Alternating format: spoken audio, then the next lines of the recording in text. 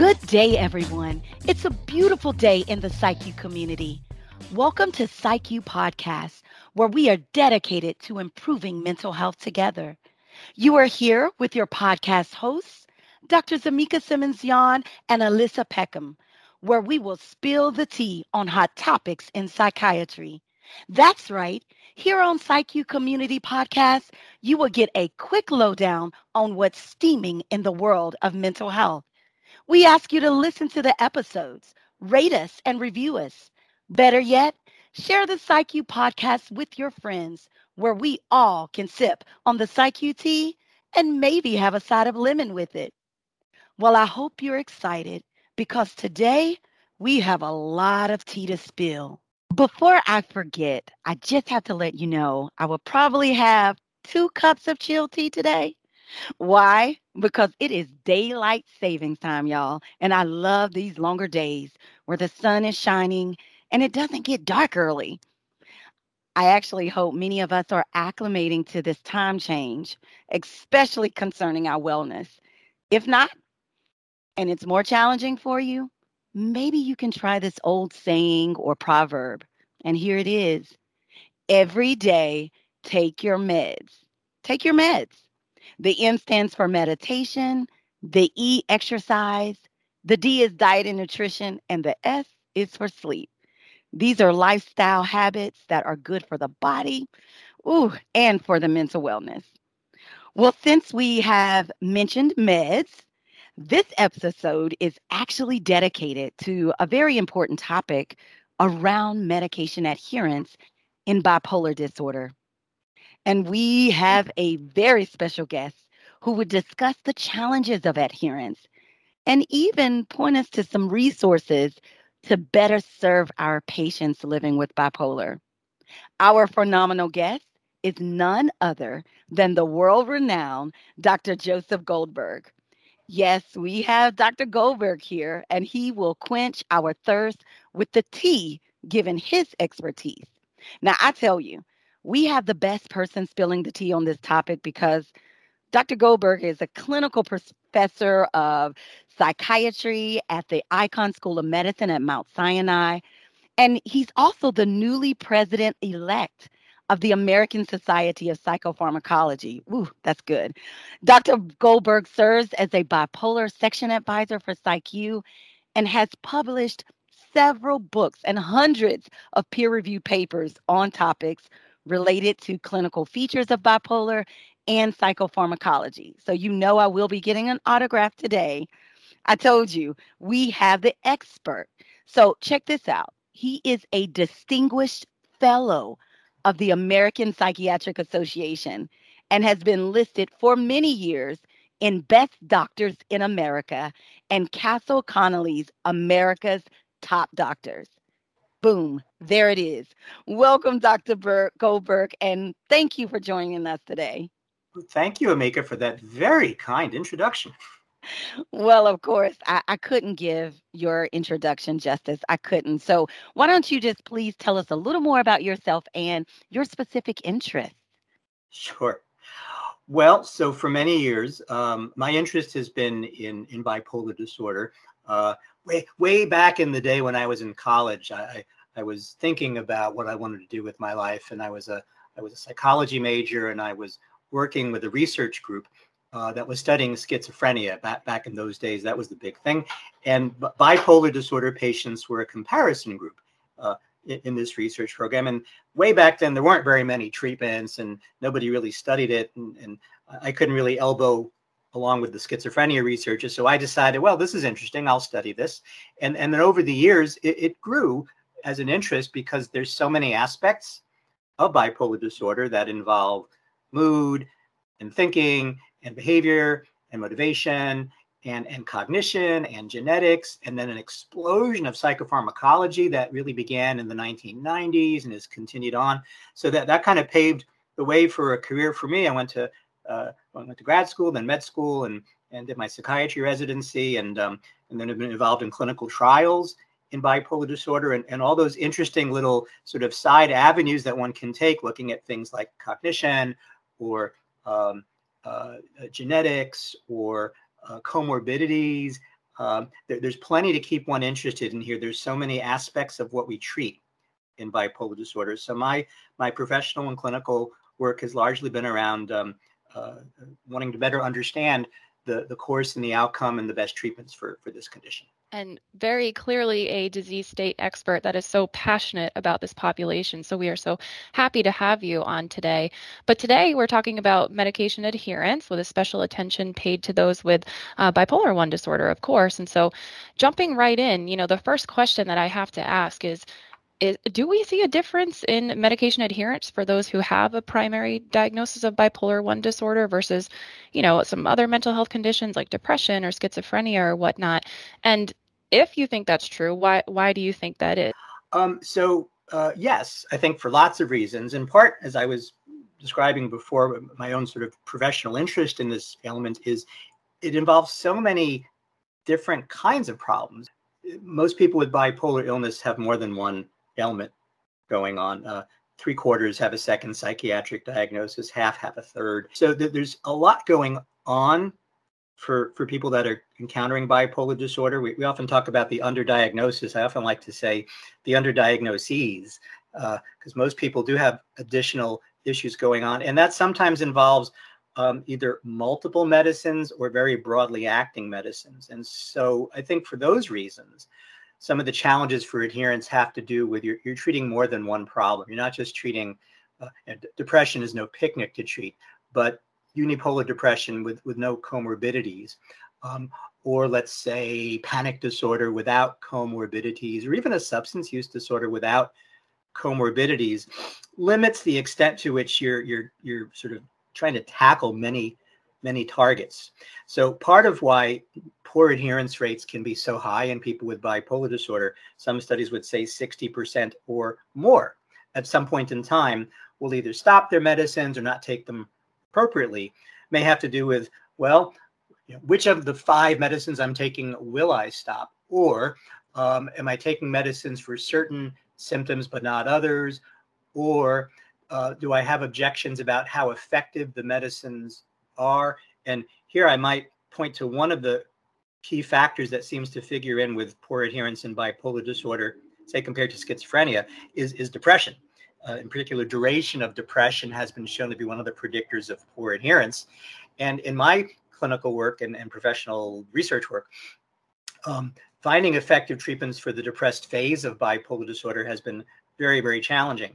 So a lot of patients will find themselves taking multiple medicines, often targeted at depression, that don't necessarily work that well. That means monoaminergic antidepressants, which as a class haven't been shown to be that helpful, or taking mood stabilizers that are more effective for mania than for depression. So the first point I would make about what's different and why non-adherence is so high actually comes from just listening to patients themselves. There was a very interesting patient survey in the Depression and Bipolar Support Alliance not long ago, in which patients reported that about 70% said, if this medicine is not working, I don't want to take it. What a surprise. And similarly, about 70% or so also said, oh, and by the way, if the medicine has a lot of side effects, I'm not going to take it either. So we have to listen to what patients themselves are telling us. It's like saying this restaurant has lousy food and there's not enough of it. Why go back there? So we need effective treatments. And we also want to try to streamline our treatments. That means trying to minimize the number of medicines and make sure we're targeting the core symptoms that patients themselves are aware of and are trying to minimize adverse effects. Those 3 things, effective for the core symptoms patients themselves recognize, minimizing adverse effects, and trying to streamline treatments, I think we go very far in trying to address the problems of adherence. But there's a multitude of other factors that come along for the ride when we study poor adherence. Comorbidities rank high on the list, but both in schizophrenia and bipolar disorder, substance use comorbidity is one of the highest causes or correlates of poor adherence. Poor social functioning, younger age, poor social supports, lower education levels, lack of insight into the illness, in particular in bipolar disorder, has been identified as one of the correlates of poor adherence, patients who say, I don't need this, there's nothing wrong with me, even more so than in schizophrenia. And again, side effects tend to be a very prominent contributor. So collectively, these are all things that I think make adherence so important a topic and unique in bipolar disorder. I really like the fact that you touched on this a little bit, but I'm just going to have to ask this because a lot of times we in the mental health profession, we discuss those challenges. We are very aware of them, but we never converse about the solutions to the issues, which helps no one, especially the patient. And like I said, you talked a little bit about this, but we do have to listen to the patient. So, just in your experience, what are some of those adherence improvement recommendations that you've made to others or yourself that have been well received and successful for that average patient living with bipolar? So my own take on this is I think you have to meet the patient where they are. And given that we know most people with this illness will have poor adherence, I don't think it makes sense to tiptoe around it. And so in my own experience, I will forecast to patients, particularly when they're feeling better, something like the following. So I'm glad to see you're feeling better now. You might be wondering, when can you stop these medicines? Because a lot of people will ask me, so now that I'm better, can I stop everything? And then I kind of look to see what the response is. If I see their head nodding up and down, I know that that's a different trajectory than someone who's looking at me puzzled, saying, wait a minute, what do you mean stop? Imagine if an orthopedist put a cast on you for a broken leg, and the first thing you said was, well, when can I take it off? You can take it off when it's healed. And it's harder to know what the time frame is. So I partially want to gauge where the patient is at in thinking about, is this a short-term or a more longer-term proposition? Someone in their second episode who hasn't had a lot of experience with the illness comes at this differently than someone who's been on medicines or been in the hospital more than once or incurred some of the psychosocial problems that come up with this illness. So I kind of want to gauge their own sense of partnership about the treatment trajectory itself. If the sense I'm getting is, look, who wants to take medicines? Nobody does. But at the same time, I don't want to relapse. So I really want to gauge what's a priority to the patient. And I'll ask them explicitly, now that you're feeling better, because that's usually the best time to initiate these conversations about adherence, is, what are your goals? If their goal is, I want to get off medicines, that's different from I want to stay healthy. And I'll even point it out. If they're not sure what their goals are, I'll say, some people have told me their main priorities, they don't ever want to have another episode. They don't want to go to the hospital again. They don't want to risk losing their job or their relationships fall into jeopardy. And I will make sure their words come back to them in the future. If there does come a point where they're saying, so can I stop this medicine now? And I've done this. I'll look back at my notes and say, a year and a half ago, you told me the most important thing to you was to make sure that you didn't have a relapse. And then I'll remind you of what you said to me when you had that episode before. So if you decide you want to stop a medicine, it's a risky proposition, isn't it? I'm in my office in the pre-pandemic days, I had the game Jenga on my desk. You folks know Jenga. Of course. And everything comes falling down. Yeah. I hate that game, but it does illustrate a point. And I will tell patients that pharmacology sometimes can be a bit like Jenga. And if someone asks, what happens if I pull this piece out? Will the tower fall down or not? If someone says, I'd like to stop a medicine, I'll ask, well, don't we want to know what the medicine is doing? Because if we just randomly take something away, for all we know, it'd be like knocking out a support wall in a building and watching it come down. So I liken medicines for patients also to personnel rosters. And I'll say every medicine in the organization has a job or a role to do. And I'll even ask the patient, what do you think drug X is doing? What do you think drug Y is doing? If we're not sure, no job security for that medicine. So I want the patients, I don't want to say buy-in, but I want their perspective that the medicines are serving a purpose. Because if they are going to become non-adherent or question whether they need to continue taking it, I want to be sure that they understand what's involved so it's not arbitrary. And I also want them to feel empowered. I will say to patients, most people with this condition at some point want to stop their medicines. And I'll look at them and ask kind of what they say. If they say, oh, I'd never do that, I say, well, a lot of people do, for a variety of reasons. And then if they're interested, I can espouse some of those, as I've said already. Things like, I'm feeling better, not sure I need it, or side effects, or hassle, or the number of medicines, or I'm not sure it's working that well. So again, in the spirit of enlisting the patient as a partner, I'll tell them, two of the top reasons people often stop their medicines is they're skeptical that they're helping, or they don't like side effects. Could I ask you a favor? If there ever comes a time where that's how you feel, could you let me know? Because if you don't think the medicine's working, I don't want to just keep prescribing it for you. And if there's a side effect that you're having that's making you consider wanting to stop the medicine, I want to know that too, because I could maybe help, either by changing the medicine or the dose or something. So I really try to fall back on the relationship of the therapeutic alliance and let the patient know that I'm not there to judge. I'm not there to say, so you're taking your meds? It's kind of like my dentist asking me, so you're flossing your teeth? And I have yet to look him in the eye and say, no, I'm not. What are you going to do about it? It's not a confrontation. I mean, I wish my dentist would say, I don't know if you floss your teeth or not, but, I noticed there's some gum disease. And if your priority, Joe, is to have healthy gums, let me remind you that flossing, helps with that. And if there's obstacles, maybe I can help. There are some patients for whom, the sheer number of medicines that they might take becomes an obstacle. There are some patients for whom it's easier to take an injection, say on a once a month basis, as opposed to taking pills. So there's lots of ways that I think we can present options to someone and almost fall back on sort of a motivational interviewing stance of helping them identify for themselves what's important to them. And we're here to try to make that easier for them. Wow. You gave us a lot. Thank you. Thank you for that. You say this right when I have a dentist appointment today. So I'm going to see how they approach me when they ask me about the flossing. I have yet to solve that problem myself. But it's interesting because intellectually, take that example. I don't need to be educated about flossing, but there's something about it. I just don't like it.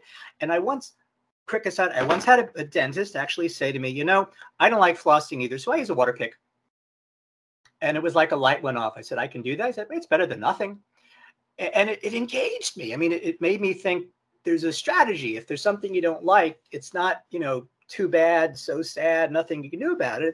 It's let's see if we can problem solve this together. And I just love that approach. Sadly, the dentist left. Point, I bet a lot of our listeners are really itching to learn more about this, particularly given that high percentage of patients that may be experiencing this. So, where do you recommend that they turn to if they're seeking more information about this topic?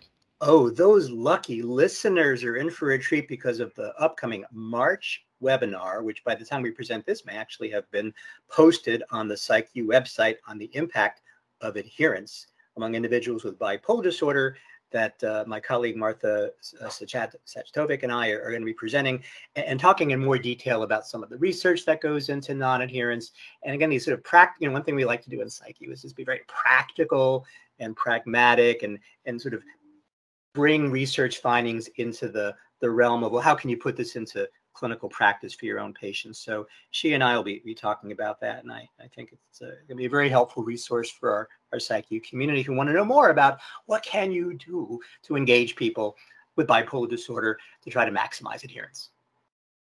I tell you, you have captured a lot, Dr. Goldberg. And I can't forget, now I'm going to put my little Jenga tower up, and I am going to be very hesitant on pulling out those blocks. So thank you. And thank you for pointing our listeners to find out more information on this topic. Hope this has been helpful. Looking forward to it myself. All right. So there you have it. You've heard it for yourself right here on PsycU Community Podcast. But the beauty is that you don't have to stop here. So definitely head over and check out the show notes for the links to find more resources about today's discussion on psychu.org. And as always, if you've enjoyed this episode and you'd like to hear more hot topics right here on the PsycU Community Podcast, please rate and review us and then subscribe so you can always get the new episode right when it drops. And for the social media lovers out there, check out our other social media platforms like Facebook, Instagram, Twitter, and YouTube. So until next time, thank you for listening, everyone, and we hope you have a great day.